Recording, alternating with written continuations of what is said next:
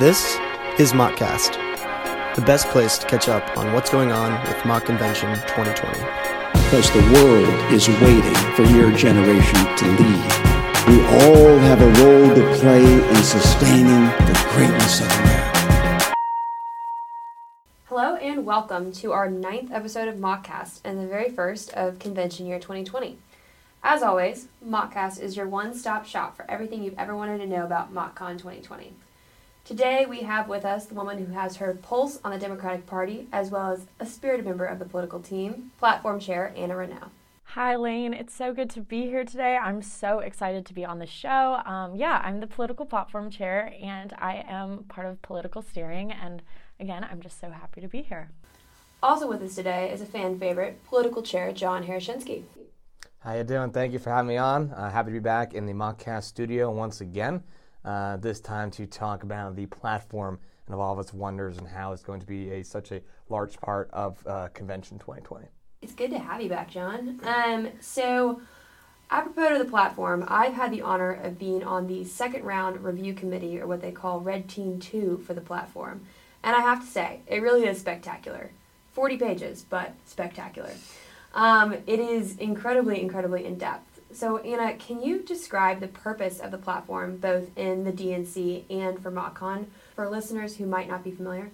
At its core, MockCon is trying to replicate a national political nominating convention, and our goal is to create an event that's as similar to Milwaukee and the actual DNC as it can possibly be.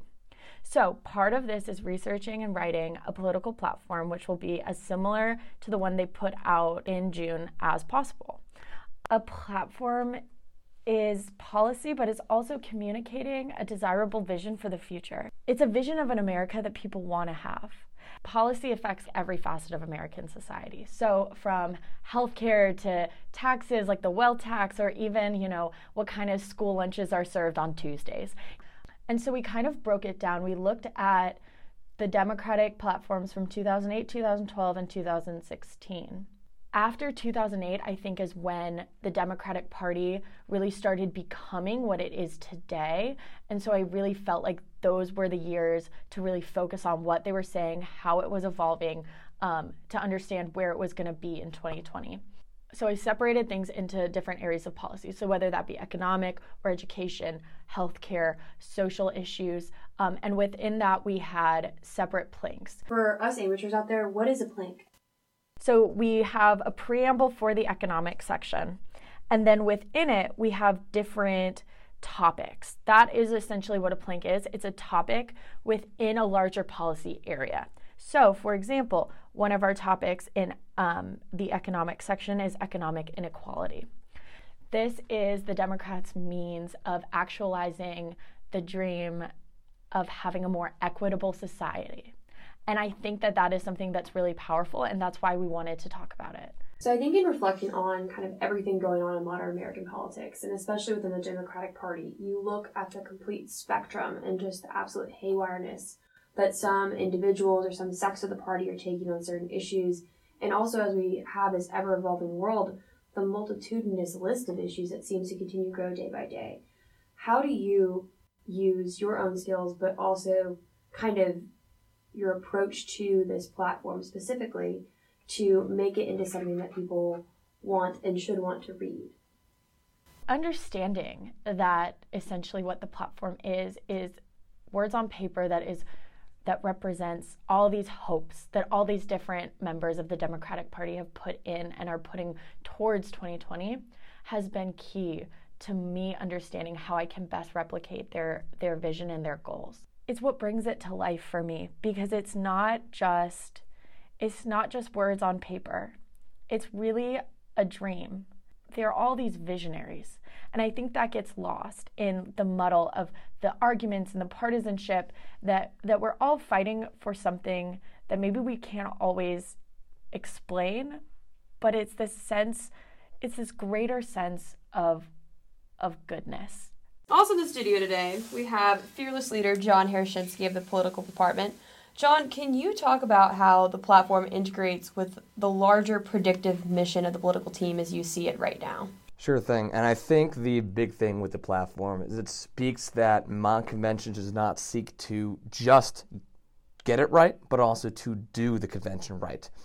Even down to the roll call votes itself, we want to emulate what an actual Democratic National Convention would be. And the platform allows us to do that in multiple ways by giving both legitimacy to our own convention and also show off the incredible work that our student researchers have done over the past 3 years. The platform also seeks out to educate the student body community at large about, well, what is a platform? What is a plank?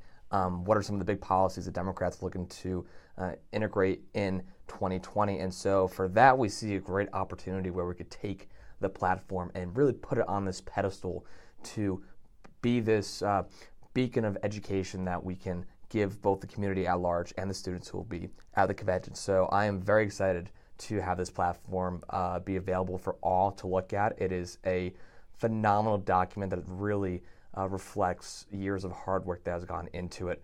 And it's things like that which makes me so proud to be part of such an awesome organization as a whole. I mean, it really is an insane feat, this platform. And as I said, we know that MockCon is a lot of kind of building from scratch at the start of every cycle. We want to do it our way, and we want to do it right. So Anna, can you tell us how your 2020 platform distinguishes itself from previous ones? And what can we expect when we dive into it when it becomes public in early February?